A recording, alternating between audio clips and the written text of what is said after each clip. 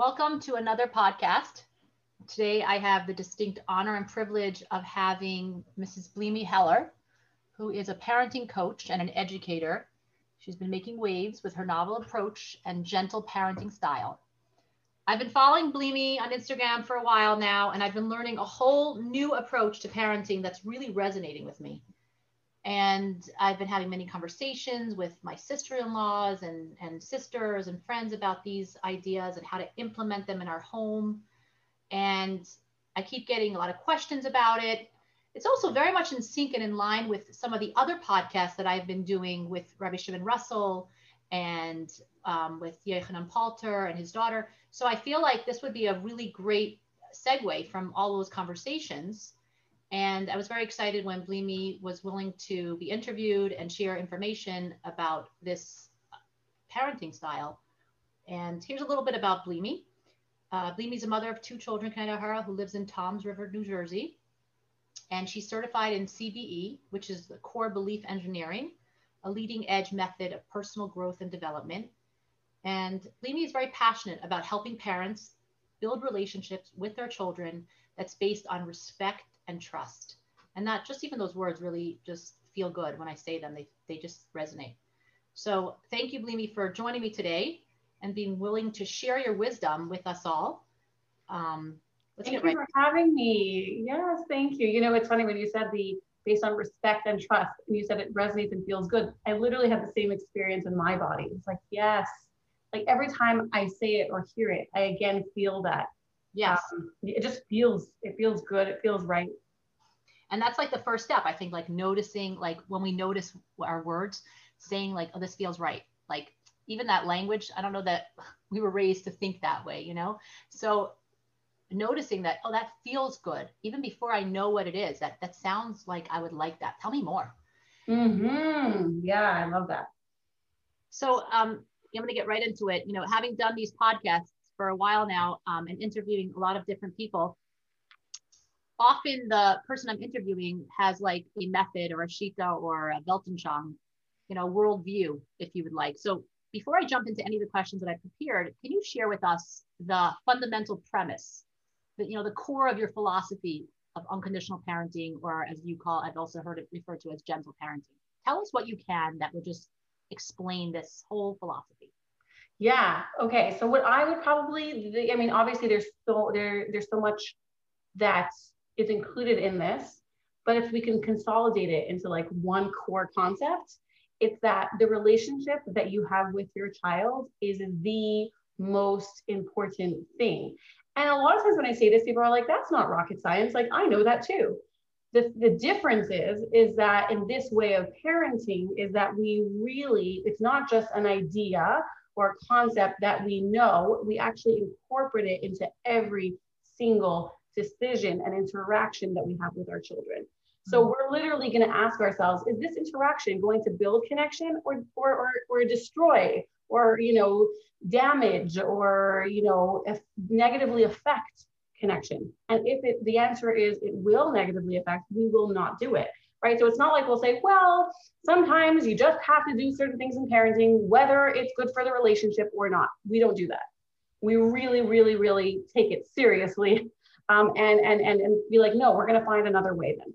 If it negatively affects the relationship, we're going to find another way.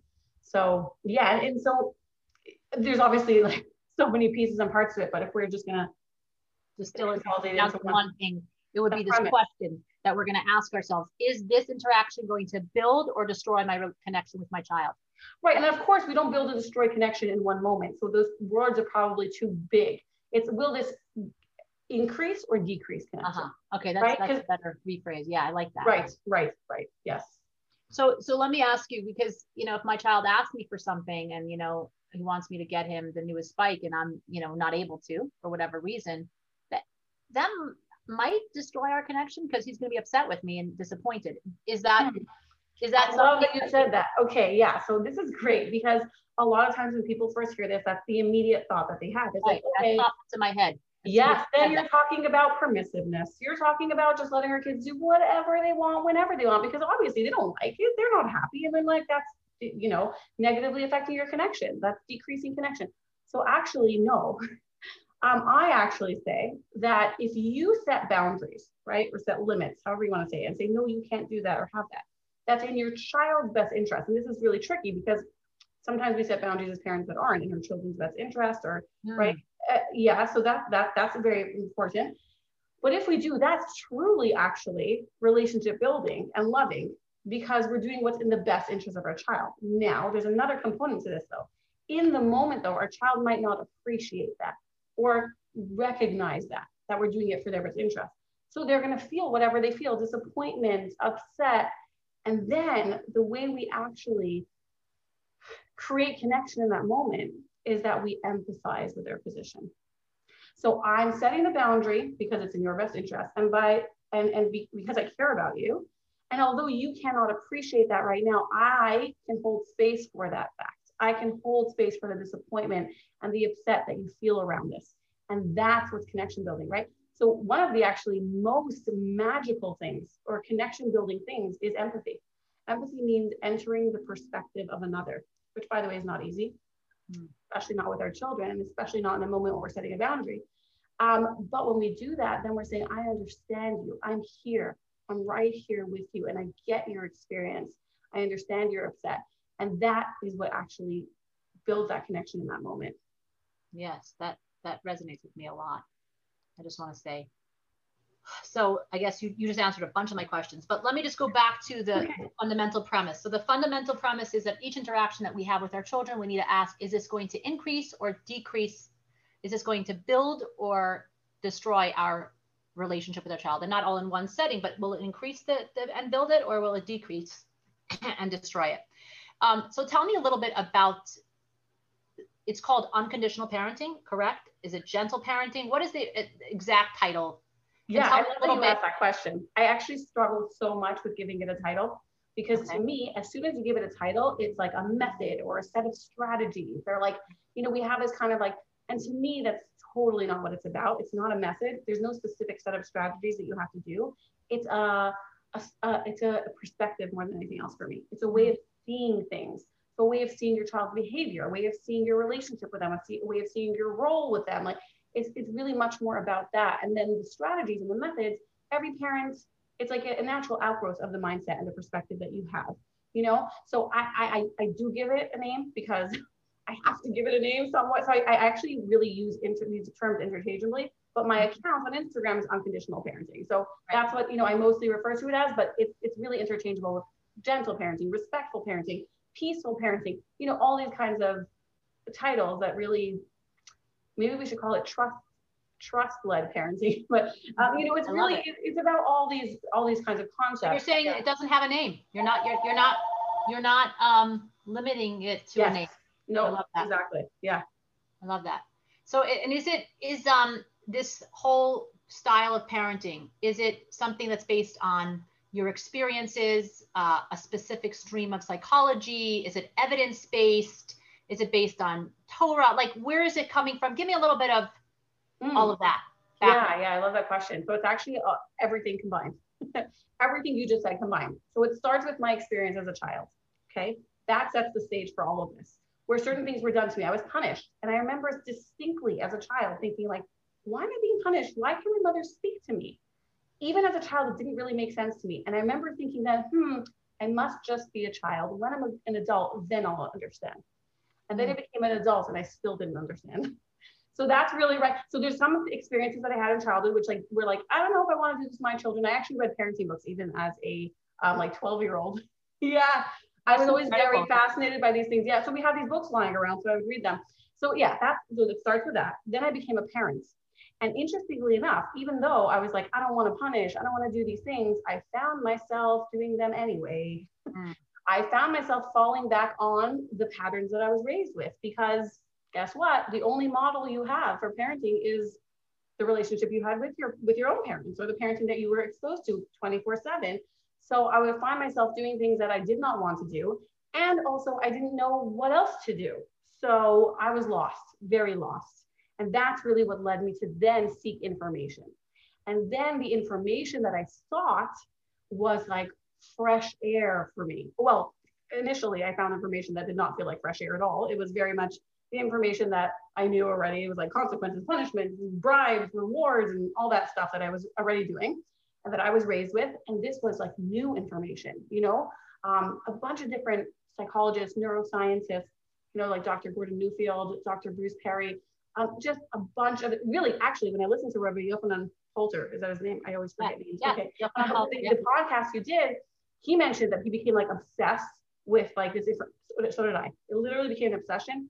24/7. I was reading books, listening to lectures from all these different experts, you know, on these different topics. And it was literally like, this resonates, this makes sense. And then of course, I also, being a Torah Orthodox Jew, right?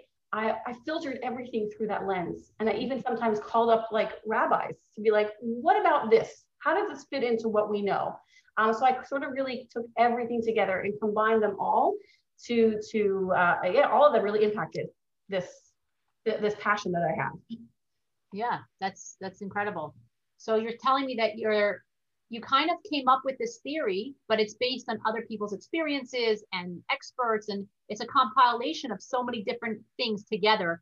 And and tell me a little bit about like not the effectiveness of it, but like what the response has been. Like, why do you feel that this is something that's so powerful? Like, what has that been like? Yeah. So first let's start with my own experience, right? So I said I was lost and then I love this information. And so of course I started reading up and became obsessed with it, but I also started integrating it into my own home. And I cannot even tell you how life-changing it was. So it's not just like, oh, my children started listening to me, which is such a short-sighted goal. It was like my relationship with my child became different. I actually started getting to know her, not just her behavior. I started getting healing my relationship with my own inner child. Like I started growing and evolving as a person. Just everything together was just like, it was mind blowing to me. And it was so, and that's of course made me only more passionate about it. And then I shared it with other parents and I found that I got the same kind of feedback from them where they were just like, this is amazing. I'm loving like the change that I'm seeing with the relationship that I have with my child. I'm loving how much like it's helped me grow and, you know, all that. So it can be painful as well, of course, but it's, yeah. So that's the feedback I've gotten and that's really been my experience with it. Yeah, that's great.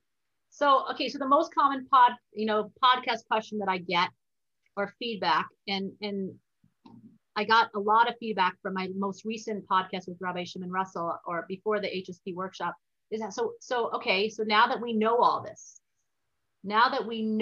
information about how important connection is and how important unconditional love is. And I've actually, talked about this with some of my sister-in-laws and we've like fleshed it out. And I've come to realize it's not unconditional love is obvious. Like we all love our children, right? Like we all say, I would run in front of a car for my child. I would die for my child. There's not a question. I love my child. I love them unconditional. But I say like, we're saying that we will die for our children, but will we live for our children? You hear stories about Yidden that like die al Kiddush Hashem. They didn't live their whole life as a Jew. But then when it came to the last moment, they remembered and they died al Kiddush Hashem because they died for the love for Hashem. But what about living for Hashem and not dying for Hashem? So like I looked at that example and I said, that's really speaking to me. Like, yes, why am I willing to die for my children? Why am I not willing to live for my children? I want to, so really the word for me is more like unconditional acceptance is what comes up for me more than unconditional love, if that resonates with you. Yeah, that definitely resonates because also like unconditional love is a very like, it's a concept, right? So how do we make that practical? I love what you said about living for our children, right? So how do you make that practical? Like how do children experience unconditional love? That's the question. The question is not if we feel it. Sure, you can feel, Dr. Gordon Newfield says our children don't experience our intentions. They experience what we manifest through tone and behavior, right? So our children only know what they experience. So, and if they experience conditionality or what they perceive as conditionality around love, that's what they're going to think. They're going to think my parent loves me conditionally. And many children come to that conclusion, even though we really love them unconditionally. So it's more about asking, what's my child's experience right now? How are they experiencing this interaction and asking ourselves that, which is really, right, it goes back to empathy, understanding our child's perspective. Yeah. So that's excellent. So back to the question I just said, let me finish this, is that, the most common question I get is, and that I got from Rabbi Shimon Russell's podcast is, okay, so now that we know this, where to from here? So what do we do about it? What does it actually look like to love my child unconditionally? What does that look like in my everyday life? And it's the, the $100,000 question that we all want to know, because we have many kinds of children. I mean, I am Baruch Hashem, a mother of 7, and I have many different types of children. And there's different stages, ages, and phases.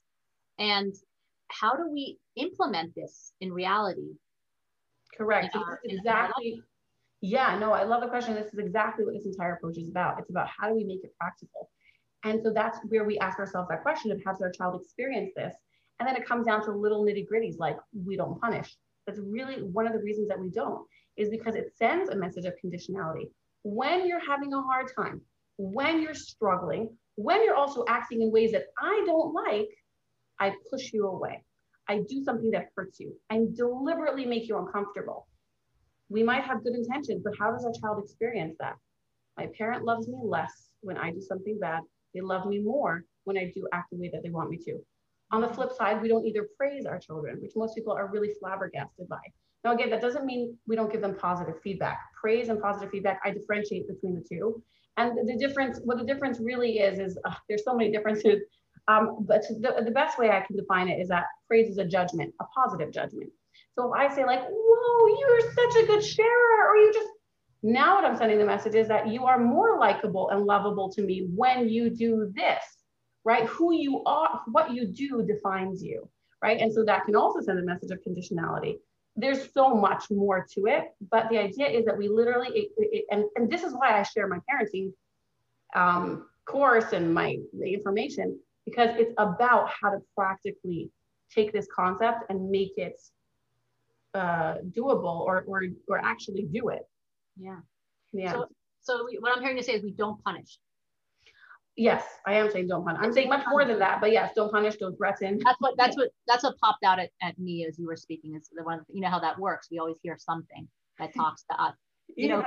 There's so many different ideas, and one of the things that I've been working for my children is PCIT, and I don't know if you've heard of that whole method. And so you have over there, you have labeled praise, and you have paraphrasing and telling them what they're doing, and then there's also I wouldn't call it punishments, but there's reactions to actions. Is that there's a reaction? Would you consider that punishment as well?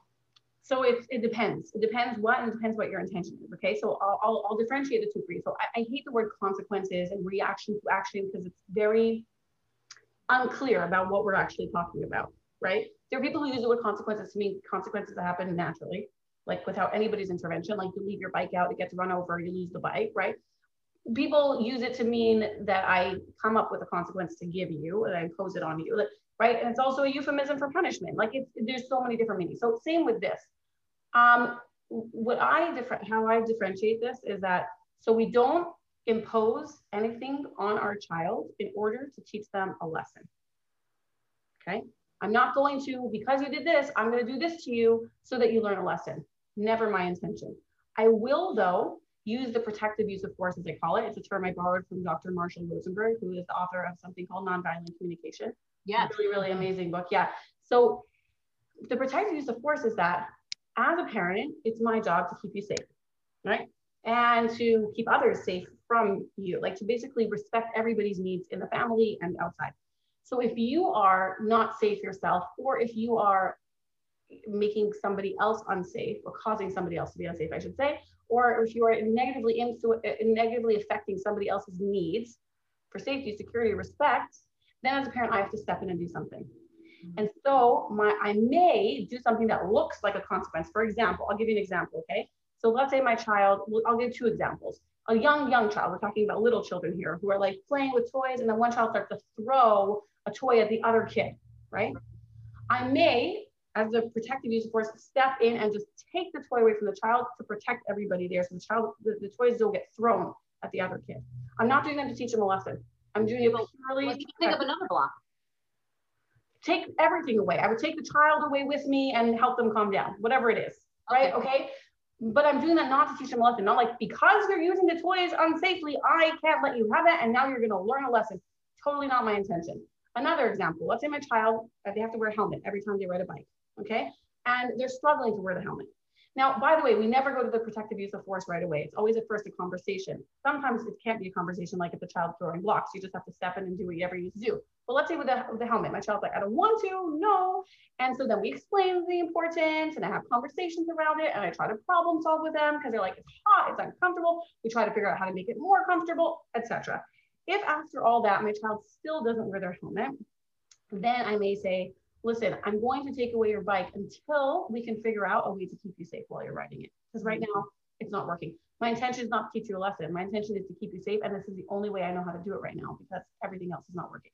Right. So you hear the difference. And then my child is basically now probably going to be like, oh my gosh, I really want to ride it. And so then they'll come back to the table and really converse with me about how to make that happen. You know, so yes, I don't believe in doing it to teach them a lesson. I don't believe that it's necessary. We believe it's necessary. I think it's very ingrained in our culture, but from my experience and from many of other parents, it's actually not. Wow. Okay, so that resonates. Do you feel that this kind of style of parenting is for all ages? I mean, 3-year-olds, 16-year-olds, you know, there are uncomplicated kids like dandelions, the more sensitive kids, the orchids. There are kids that are already struggling in one way or another, and there's that are pre-struggling. I mean, how do I apply this gentle parenting or respectful parenting for each stage, age, or phase? Or is it somewhat the same for all? Yeah. So really this parenting approach is mostly about how do I meet my child's needs? It's very much about needs. We're always looking at needs, right? We see behavior as communication of needs. Everything's about what does my child need right now? So, and because it's not a specific set of strategies, like I said, it's because it's not a method, it is applicable to every single age. Literally from the moment your child is born, like I wish parents would know this even before their child was born, because so much of it is relevant even then, you know, and it's, of course, it's applicable for even into adulthood, you know, these concepts are always relevant. And by the way, I have people who have children who are on the spectrum, right, autism spectrum, parents of children with ADHD and ADD. And when they took my course, they were like, yes, I finally found a way to get through to my child or to actually, you know, positively interact with them and help them. So I would say it is for every single child. And by the way, my oldest is HSP. This is why I think I was struggling so much with her, right? And so, yes, it just the opposite. I think it works incredibly. It's been life-saving for me, for her, you know, yeah. So that resonates. You know, what comes up for me is, you know, the idea of boundaries. Mm-hmm. Okay, because boundaries are a really important piece of parenting. You know, and I think of permissive parenting. Permissive parenting is, you know, I'm too afraid. You know, let me step back actually for a second. I've been reading a book. I'm actually done this book, and it's very much similar and in line. And I'm curious if you've read Treating Explosive Kids. It's maybe not the same book, but it's by Dr. Ross Green and Stuart Ablon together. Yes. And it's the collaborative problem solving. Mm-hmm. And the premise there is the whole idea of there's 3 types: type A, type E, type C of parenting styles. You know, A is where you're just telling them do it because I said so, and you're just like very punishing, and there's consequences, and that's unilateral. Mm-hmm. Battle, exactly. And then you have C, which is the permissive, like I can't control this kid, so do whatever you want. Don't brush your teeth. Go to sleep when you want. Eat the candy. Don't wear your helmet because I can't control you. And then there's the B, which is the collaborative approach. And I've been working, you know, I've been reading up and I watched his TED Talk, and it's very much in line with what I've been seeing on your Instagram page as well. And what I'm noticing is it's the collaboration piece mm-hmm. that really is the most effective part, because Correct. As you were just explaining this right now, is the talking piece is like, we don't realize that adults, even as an adult, we need to be able to work collaboratively and work together. And if we could work together and we'll sit with the child, and I sat down with the child and I was able to say, so you don't like taking showers. Every time we have to take a shower, there's a big blow up and fight. And my concern here is that you're not clean. Your concern is that you don't like showers. We need to figure something out. Do you have any ideas? And he came up with an idea like, yeah, I could shower every other night. And okay, that's not my first choice for this child. But I realized that, okay, this child needs that approach. And he's taking a shower every other night. I can't say across the board. Here and there he forgets and gives me a little bit of a hard time, but we go back to it and we revisit it and we're back on stage. Yeah, Mom, I'm doing it 9 o'clock. We'll see. I'll be in the shower. And I'm noticing this idea, like it's really resonating with me. And so when you were speaking before about the whole idea of, you know, needs, that's not just a child thing. So I really, you answered the question with that word needs, because everyone has needs at all different stages, ages, and phases. Correct. And our needs are universal. This is the thing about needs. This is why focusing on needs really arouses compassion within us, because I have those same needs my child has. So when I look at my child and I think, oh, they're just doing that to annoy me, or they're just testing me or something like that, that arouses usually anger, frustration in me. But if I'm thinking, they're just seeking inclusion, they're seeking connection, they're looking for stimulation, I can have compassion for that. I'm like, I also want those. I also need those things. That's what my child's looking for. How can I help them? Also, it really helps us with, speaking of having this collaborative conversation. So I love Dr. Ross Green's work, and it has been so impactful. Literally, I use so much of what he's shared in what I share with parents. I combine that with Dr. Marshall Rosenberg's NVC approach, where he's all about recognizing needs. I think it's so impactful when we can recognize the need of our child and recognize what our need is. And then, right, because together. So basically needs, there are many, needs are universal and they're abstract. There are many different ways to meet one need. Where conflict happens is that we get stuck on your way versus my way, your strategy versus my strategy. We can always re-strategize. We can always find strategies that are not in conflict with one another that meet both of our needs. So I think that's always a possibility. I mean, like, let's take it, like, if I think about, Rabbi Akiva's students, that whole story of that, they all had an understanding of a different strategy, and they didn't respect each other's opinions. There was no room for another way. So you know what I'm saying? Like, but isn't there a point sometimes where there isn't a way that we can both kind of come up with a solution together? I mean, somebody's needs are going to have to be given up. I'm going to have to give up my needs. My need for my son to take a shower every single day, I have to give up on that idea and say, is it really important? Wait, I need to think about that. And I gave up on that need, and I want him to be clean is really my need. So maybe as I'm talking, I'm having some clarity here. Maybe it's not that I had a need for him to take a shower. Maybe my need really is that he should be clean. So when I rephrase and really think about my need, then it helps. Correct. I was just going to say that. I was like, you're getting stuck on the strategy thinking it's the need, which many of us do. So what's your actual need? I would say your actual need is probably just that your child, to care for your child, or to make sure that your child is taken care of, or that he's hygienic, or something along those lines. And there's many ways to meet that need. You got stuck on the specific strategy of it has to be every single night, but there's other ways to meet that need as well, right? So, and that's the thing, we both, as parents, we get stuck on the strategies, and our children do as well. Our children get very stuck on like, no, I want this. But they're really asking for a need. And we can say no to the wants, no to the strategy, but yes to the need, right? And like you said, the magic really lies in the fact that we're collaborating, because children want autonomy. They want freedom, they want choice, they want power. All of us do. There's a quote, I love it. It says something, I forgot the author of this quote, and it says like, nobody likes to be treated like a child, even children. So we have this belief that like children are okay with us just taking away their autonomy. Like they're fine with that. And suddenly you become not okay with it. They're never fine with it, right? Sometimes they may forfeit it because they just want to be in connection with us. This is a whole separate conversation about our children for survival. They need to be attached to us. They need to be connected to us. So many times they'll obey or comply out of that need to just be in good standing with us. As they get older though, and they don't rely on us as much, they can get their needs met elsewhere, that defiance starts to come out more, where this is what like the teenagehood happened, where they're just like, I'm not going to listen to you because I don't have to, right? And I never wanted to, but I didn't have a choice when I was younger. I was dependent on you. So yeah, there's so much to say here. But yeah, so that's really why collaboration works well, is because we're honoring and respecting our child's autonomy. And that in itself makes our child be like, okay, you're willing to work with me, I'm willing to work with you. So sometimes there is a little bit of, like you said, is it always possible to meet everybody's needs? I believe it is. I've been doing this for a while now. Sometimes what we compromise on is the strategy, is that I really wanted you to do it this way, but okay, I'm willing for you to do it another way. Yeah. You hear what I'm saying? Totally. Yeah, that's very powerful. Yeah, there were other things that were brought up in my mind when you said that, but I don't know if you want to ask me more questions. Okay. No, I want to hear more. Go ahead. Oh, okay. So you were talking about like collaboration. So I want to say for those listening who have younger children, we do less collaboration. So as they get older and older, we do more and more collaboration. Because like having a discussion with a 2-year-old about like, how do we solve this problem might not go over so well. They're lacking a lot of intellect, a lot of knowledge, a lot of information. I do start when they're very young, but very sporadically, right? And then we increase it as they get older and older. So when they're younger, there's a lot of room for just setting a boundary, welcoming all the feelings that come along with it.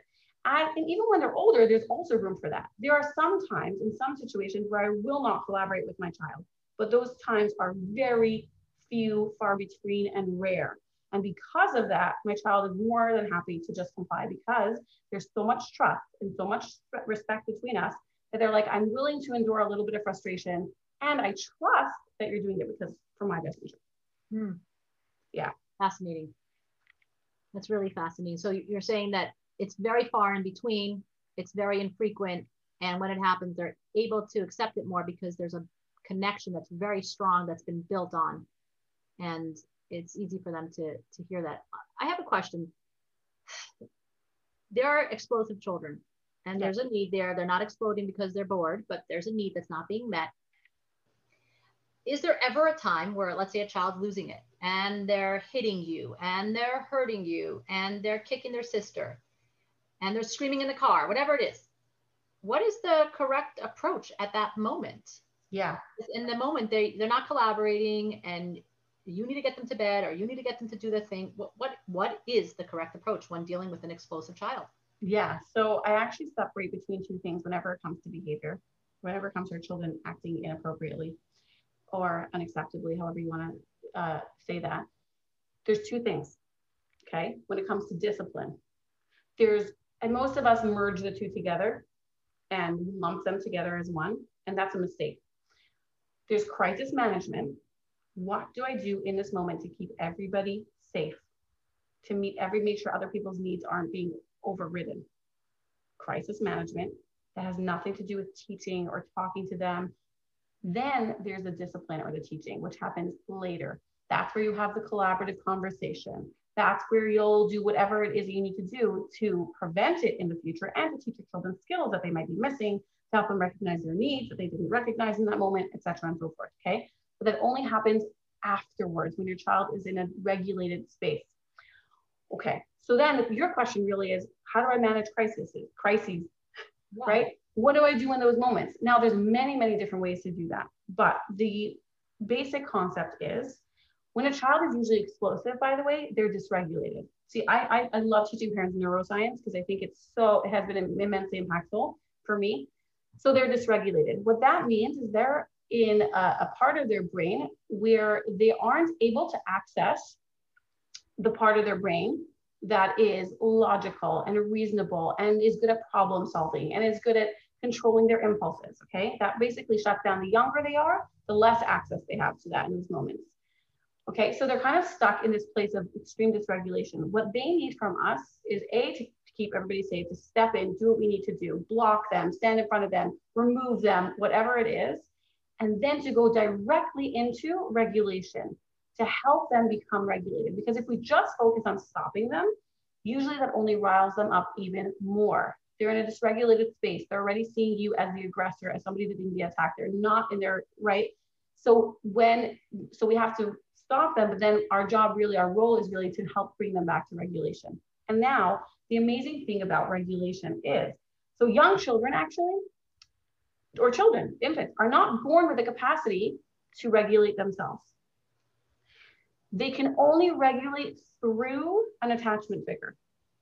And there's wonderful, amazing science to prove this. It's amazing what Hashem made, what happens in the brain. Children literally will mirror their parents' brains, and that's how they regulate. So that's what we call co-regulation. They're regulating through us. So when, let's say, an infant cries and a parent comes to the infant and the parent is there and present with a child, the parent's regulation actually downloads onto the child and the child regulates. They do not know how to regulate themselves. The only thing they know how to do, which some people say it's not true, some babies stop crying on their own or they do whatever, right? No. So they shut down actually. It's actually, in orphanages, if you ever notice that babies don't cry in orphanages. You don't hear babies crying in orphanages. Correct. Yeah, because they've shut down. Their needs are still there, but exactly. So children can shut down, but it's not the same thing as regulation. Okay. So they regulate through us. And then what happens is that when they regulate through us, that actually creates the neural pathways in their brain of regulation. So some parents are like, wait, but if I'm always helping my child regulate, then that I'm handicapping them. No, just the opposite. You're helping them. So when you step in and your 5-year-old or 3-year-old or even an older kid is explosive, and you're there to help them regulate, either through sensory things like deep pressure, or by doing something like inviting them to read a book to them, or by whatever it is, there's so many ways to do that. You're actually creating the neural pathways in their brain of, here I'm dysregulated, this is how I regulate. And then afterwards, after the moment, we can talk about how can you help yourself in those moments, understanding development and having realistic expectations about how much they're able to do for themselves considering their age.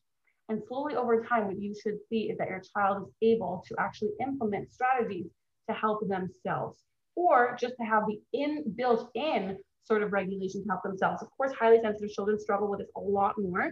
And also highly sensitive children develop this ability later than most children. I don't know if you know, right? Yeah. Right. So whereas with most children, we'll see a huge leap in regulation around 5 to 7. With highly sensitive children, it's around 7 to 9. So it takes them a lot longer, right?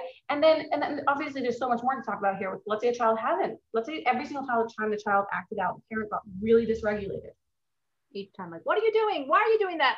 You have to stop that. That's terrible. You're acting crazy. Get in control. Stop it. Yeah, like the parent, and by the way, that I just want to like hold space for parents who I get it that way, because I really did. I would get enraged. I would get triggered. Yeah, exactly. And I would just, the longer I'm doing this, the less I do because I see it differently, right? But and I would just, and so that is added fuel to the fire. And it made them, speaking of regulation, it only made them more dysregulated.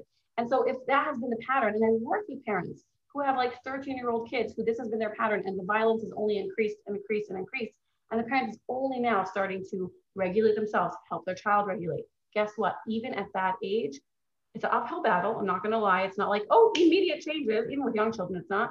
But they do see change. They do. They see slowly an increase in regulation.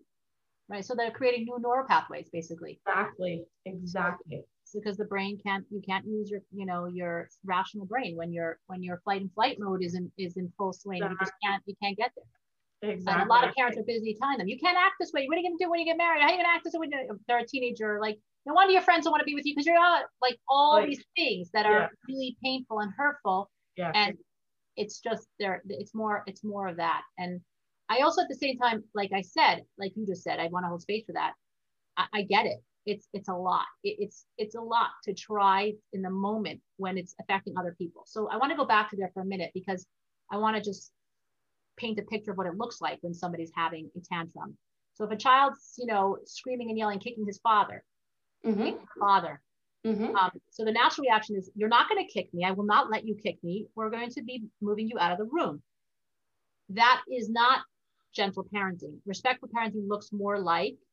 Yes, exactly. The reason why it's not is because you're using separation, right? So you're basically saying, right now, I'm going to separate you from me and from everybody else, which, by the way, is extremely wounding to that child. The parts of the brain that light up are the same parts of the brain that light up when a child's in like excruciating pain, right? And and it really actually, so it deeply impacts the child, even though we think like, oh, what's the big deal? We're just separating them from us, But it actually, because children or human beings are so wired for attachment, being rejected in that way is deeply painful. So we will remove the child. Okay, well, depends. I maybe I won't even remove the child. Maybe I'll just stay there. Okay, so I'll show you what I'll do. It's a gradual process. First, I start with the least force, right? So I'll just hold up my hands to block myself or protect myself, or I'll hold something in between me, right? And I'll go straight into what I say, regulation. So I'll say something like, maybe I'll start with empathy. Maybe that will help them regulate. I have to know my child, but with one of my children, this would definitely work. I would think that empathy helps with every relationship. I think that is, and he talks about that in this book, The Explosive Child. That is the first place. If the child doesn't feel empathy, they cannot even if you're not saying it, and even if you're holding that space and you're holding your body a certain way and you're not saying those words, if they don't feel empathy, they cannot accept it. It still feels like this attachment to them. Correct. Exactly. The thing is, what I'm talking about is verbal empathy. Sometimes in the moment of dysregulation, only dysregulates them more. So sometimes that's a long time. Yeah. It's not the time thing. Yes, exactly. But some children receive it really well when they're like, okay, so you're saying, oh, that's interesting. That's an interesting distinction. Okay. So you're saying that like for some people saying to them, you're safe, it's okay. I know you're having a big yeah, feeling now. yeah, That will yeah. just trigger them more. Yeah. So they're like, no, I'm not. And they, and they just like, they get even more dysregulated. Like, what just happened? She told me that it's a good idea. Right. I used to recommend this to parents, and then, or I used to recommend it to parents. I tried it myself with my highly sensitive child. It did not work. It did not work very well at all. But of course, my child who's not, it works very well for her. So because also her dysregulation is not as extreme, right? So some children go from 0 to 20. And when they're in that range, you can do empathy. But if they go 0 to 100, it's usually like they're too far gone. That's not going to work right now. Okay, so, but let's say I would start out with something like that. Let's say I would be like, oh, you really didn't want me to say no to that. You're so upset about that, I know. And while I'm holding out my hands to block them or to do that, okay? Now, what if my child just keeps doing it? They keep hitting me and I'm blocking them and helping them regulate in the same moments is not actually helping them regulate. So then I would go to something, first of all, I would try a different strategy. Like maybe I would be like, come, let's run around. Let's get out your thing and let's both run together. And sometimes a child would receive that well, sometimes they wouldn't. And at the same time, but let's say they still continue doing it. I suggest that and they still keep hitting me or doing that. Then I may hold their hand gently. If I'm dysregulated, I will not do it. I will hold their hand and say, like, I know you don't like when I do this and I don't want to do this. My number one job is to keep everybody safe. So I'm going to be holding your hands, but let's like, and then I would go straight into regulation. Like, come, let me help you. So that's the idea, is that basically I use the least force necessary and I focus on regulation. But if it escalates, then I do whatever I need to do to protect myself. Sometimes I may even take the child with me to another room and let them just, let it out. Punch it out. Exactly. Do whatever they need to do while keeping myself safe also in that, but never leave them alone. That's the thing. Now, when I say leave them alone, there are some parents whose children are so explosive that they're like, I tried to stay in the room when my child was really just hitting me, and like I couldn't keep myself safe. So they're like, so I just like stayed right outside the door, but I made sure they knew I was there. I kept saying, I'm right here. I'm right here. So, again, that would not be the first place I would go to. I'm talking about really explosive children here. Like most parents, I have experienced that. Yeah. I would say that one of my children actually likes to be alone. And needs that, like I tried to explain this to a teacher, that he needs to be alone right now. And I'll take the responsibility for the safety. Trust me, he needs to be outside the room. Just take some time. He needs a book. He needs to be alone, and he'll come back in his own. You'll see. And he does that all the time. So I'm saying, I hear that the alone part, but I think, does this resonate, that to say that some children actually crave that a little bit? And maybe it's from disattachment. Maybe it stems from attachment. No. I don't know. No, I think there's a lot of different ways that he probably discovered that that's the way that he can regulate himself. Yeah. And maybe being in your presence dysregulates him more. And he's like, I don't want your intervention. I don't want your help. So my only thing with being alone is that we don't want to reject. We want to be like, I'm always here. And so what I try to say with parents like that is that, so let your child go off and do their thing, but keep coming back. Keeping like.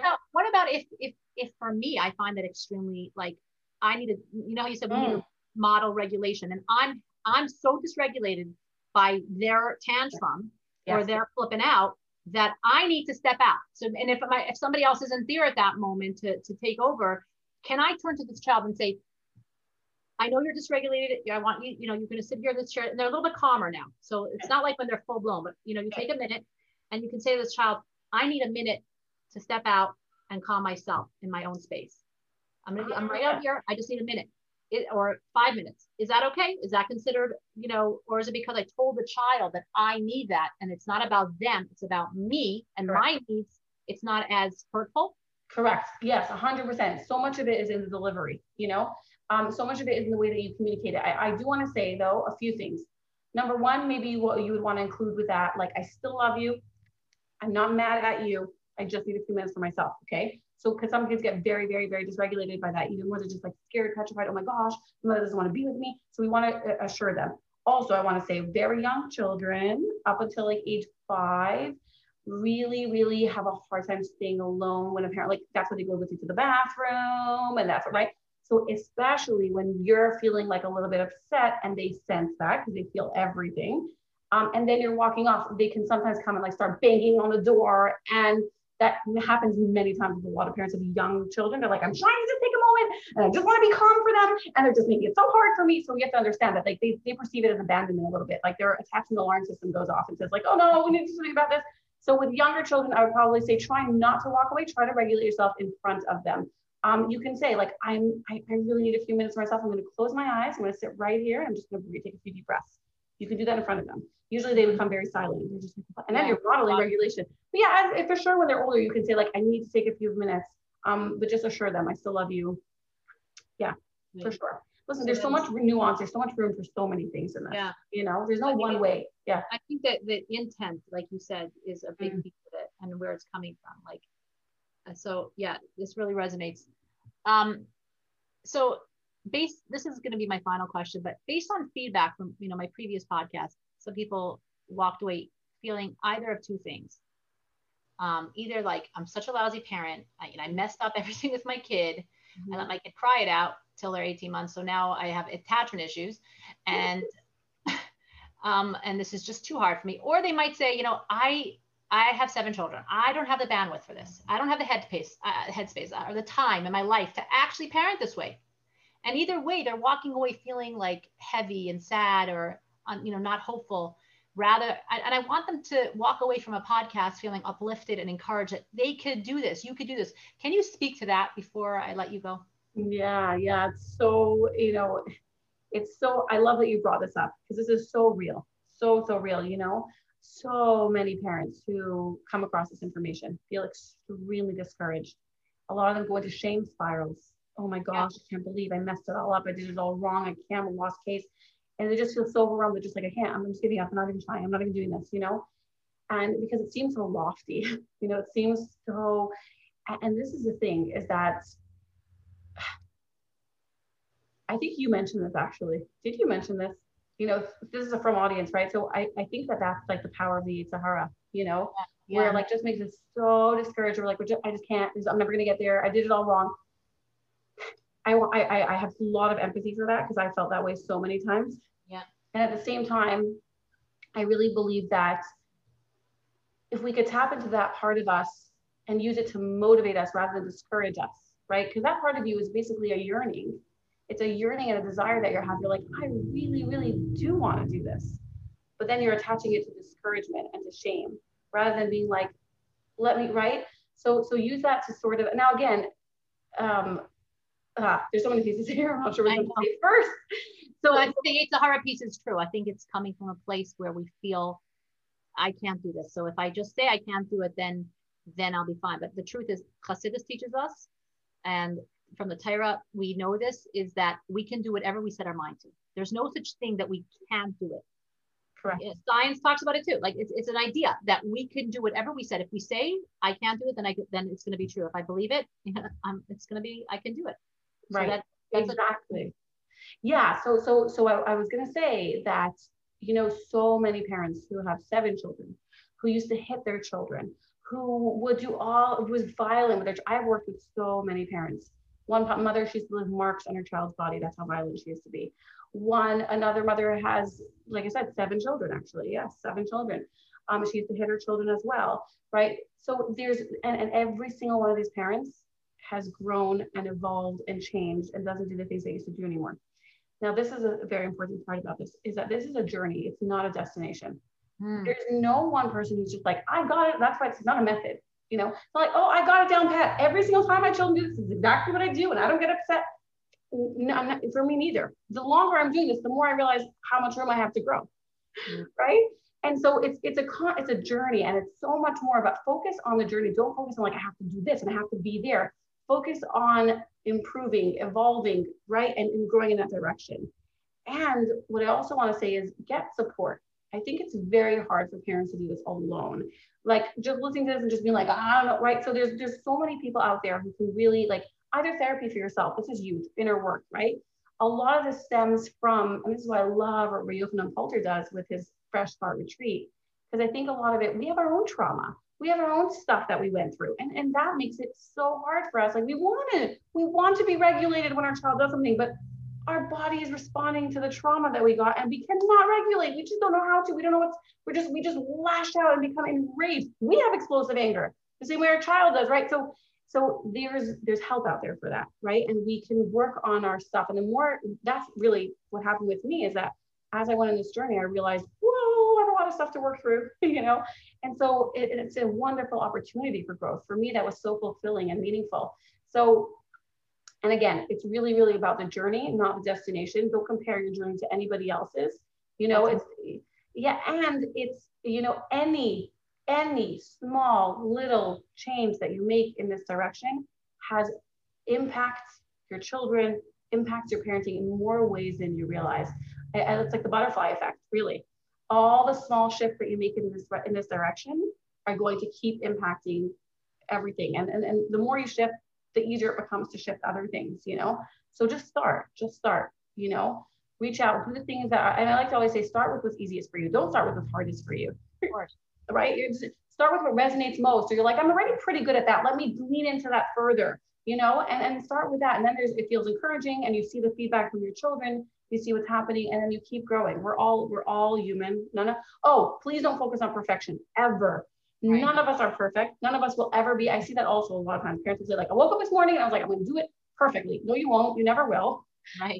Don't set yourself up for failure, like failing in that way. We all are human. We're human, and we don't do any of these things perfectly at all. And we always have a chance to restart. You know, that's we could, you know, Rabbi Nachman of Breslov says we could restart, you know, 100 times a day, many times a day. We can keep restarting. We don't have to wait for tomorrow to start again. We can start in the moment that we're in. Correct. I know of parents who even literally will like start lashing out at their children, and then she'll literally be like, stop, cancel, I'm starting again. Yes. You know? Yeah. So okay, I know this is my last question. I'm gonna finish up with this. If I asked you one, like if you could put this into a line or a paragraph, what does gentle parenting, respectful parenting look like in the day-to-day life? What is that? What does it actually look like? Okay. It looks like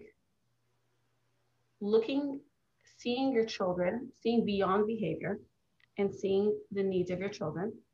It looks like respecting your children, their thoughts, their opinions, their ideas. It looks like respecting their autonomy and their need for choice and freedom. It looks like holding space for all emotions, welcoming all the emotions that come up. Yeah, that's really, and it looks like leaning into trust. Oh my gosh, this is huge. It looks like leaning into trust. Trust more, trust that your children will, you know, have what they need to be successful. Trust that Hashem is there to help you, that they're his children just as much as yours. Trust that you have it in you to be the parent your children need you to be. Trust. Lean into trust. I can't even tell you how important that one is. Yeah. I think my takeaway from all of this is going to be that question to ask yourself at each interaction, is this going to decrease or increase my connection with my child? Correct. And if you chose something unintentionally or even intentionally that did decrease connection, that's part of how a relationship works. There's a rupture, right? That's the rupture in the relationship. And then there's repair. You can always repair, apologize. You know what? I regret doing that. I didn't want to do that. Let's start again. Let's do it differently. Right? So there's always repair. So I get to believe that parents should apologize to their children, because I know that there's some mechanchim that feel like, I've heard Manas Friedman say a parent doesn't need to apologize to their child. It doesn't resonate with me. I feel like a parent can. I'm curious. Obviously, you feel similarly. Yeah, so actually there's so much to say on this, because I don't think it's as simple as saying like parents should apologize to children, because I think that there's a lot that goes into it. Like how apologize. What do you say? How we should apologize, the way exactly. Like sometimes parents apologize, almost putting the burden of their child to forgive them. Yeah. Right. And sometimes we're like, we're taking more than we're giving. We're apologizing. So we want to make sure that we're apologizing. And sometimes if we apologize 150 times, maybe we shouldn't apologize anymore. Maybe we should just focus on working on it. And instead every time say out loud to ourselves something like, oh, I did not want to do that. So your children hear that you regret it, but you're not apologizing to them. They're just like, again, seriously, you know? So there's different ways, there's different things to consider, but as a whole, yes, I definitely believe in apologizing to children. And by the way, even apologizing, for those listening who have already been parenting a different way for a long time, you can always come back to your child. I've apologized to my child for giving her timeouts and for, you know, and sometimes she's even brought things up to me. Mom, you used to do that, you know? And I've I've listened to her and I've been like, yeah, that must have really hurt you, or you didn't like that.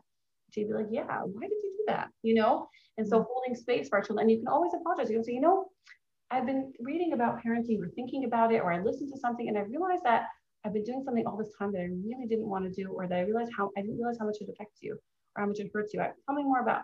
That's also another huge thing about apologies, is it should be more about not just like apologizing and getting over with it, but holding space for the pain that it inflicted or caused our child. And we want to hold space for that, because what that does is that basically it takes an interaction where a child felt pain and loneliness and disconnection, and it attaches now connection to it, and right, holding space. It basically, like, we can do that. We like the memory of that basically changes now to exactly. So yeah, so we want to do that too. We really want to hold space for what our child went through, and it's always, you can always do that, even if you have adult children. Never too late. Right, but you know, as you're saying that, it's so interesting. What came up for me is you were saying how, like, you know, there's people that, like, let's say they slap the child and they feel bad about it and they buy them a gift. So that's would not be considered repair. That memory is still, that bike, every time they're going to go on that bike is going to think about that slap that they got or that hurt. So it actually has to be a real apology, not just a gift or something but actually words and vulnerability and ownership, and, you know, really taking it in. Yeah, and I would say holding space. Like, I would say, literally, if I hit my child, right, then I would say something like, oh, that must have really hurt you. Or like, how did that feel? And they'd say, like, yeah, I felt like you didn't love me. And I would say, oh my gosh, yeah, I hear that. You know, no excuses, no dismissing, no denying, you know, just being like, oh, I know. So that's really, you're really taking that memory and that feeling, because that feeling is being brought up for them of what happened in that moment. And you're not rewriting it, but you're adding to it. Yeah. That's fascinating too. I have so many more questions, and we have so little time left, but this thing that's still coming up for me is that piece of when I need to create a boundary, how I can do it without doing damage, how I can say, when I need to say no to a child, you can't have that gift that you want. No, you can't go on that trip. That's not within our family values. And how does, you know, respectful parenting or gentle parenting, you know, give me a quick tip on that. Like, how would I actually do that? So remember this, okay? A child's upset feelings or disappointment does not mean that you caused disconnection or that you ruptured the relationship, right?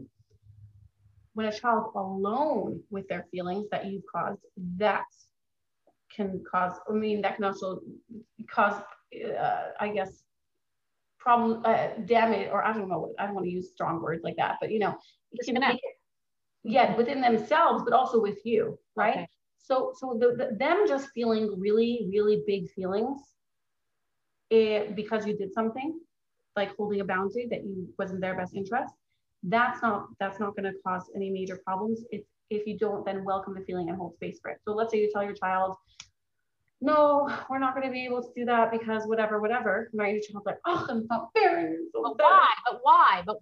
Oh, okay. Right, you're so mean. So here's the thing is, I often like to say that I actually do believe in explaining things to our children why. But in the moment that they want something very badly and they're pushing, sometimes that is the wrong time to tell them. Because they're not really saying, but why? Because they want to understand.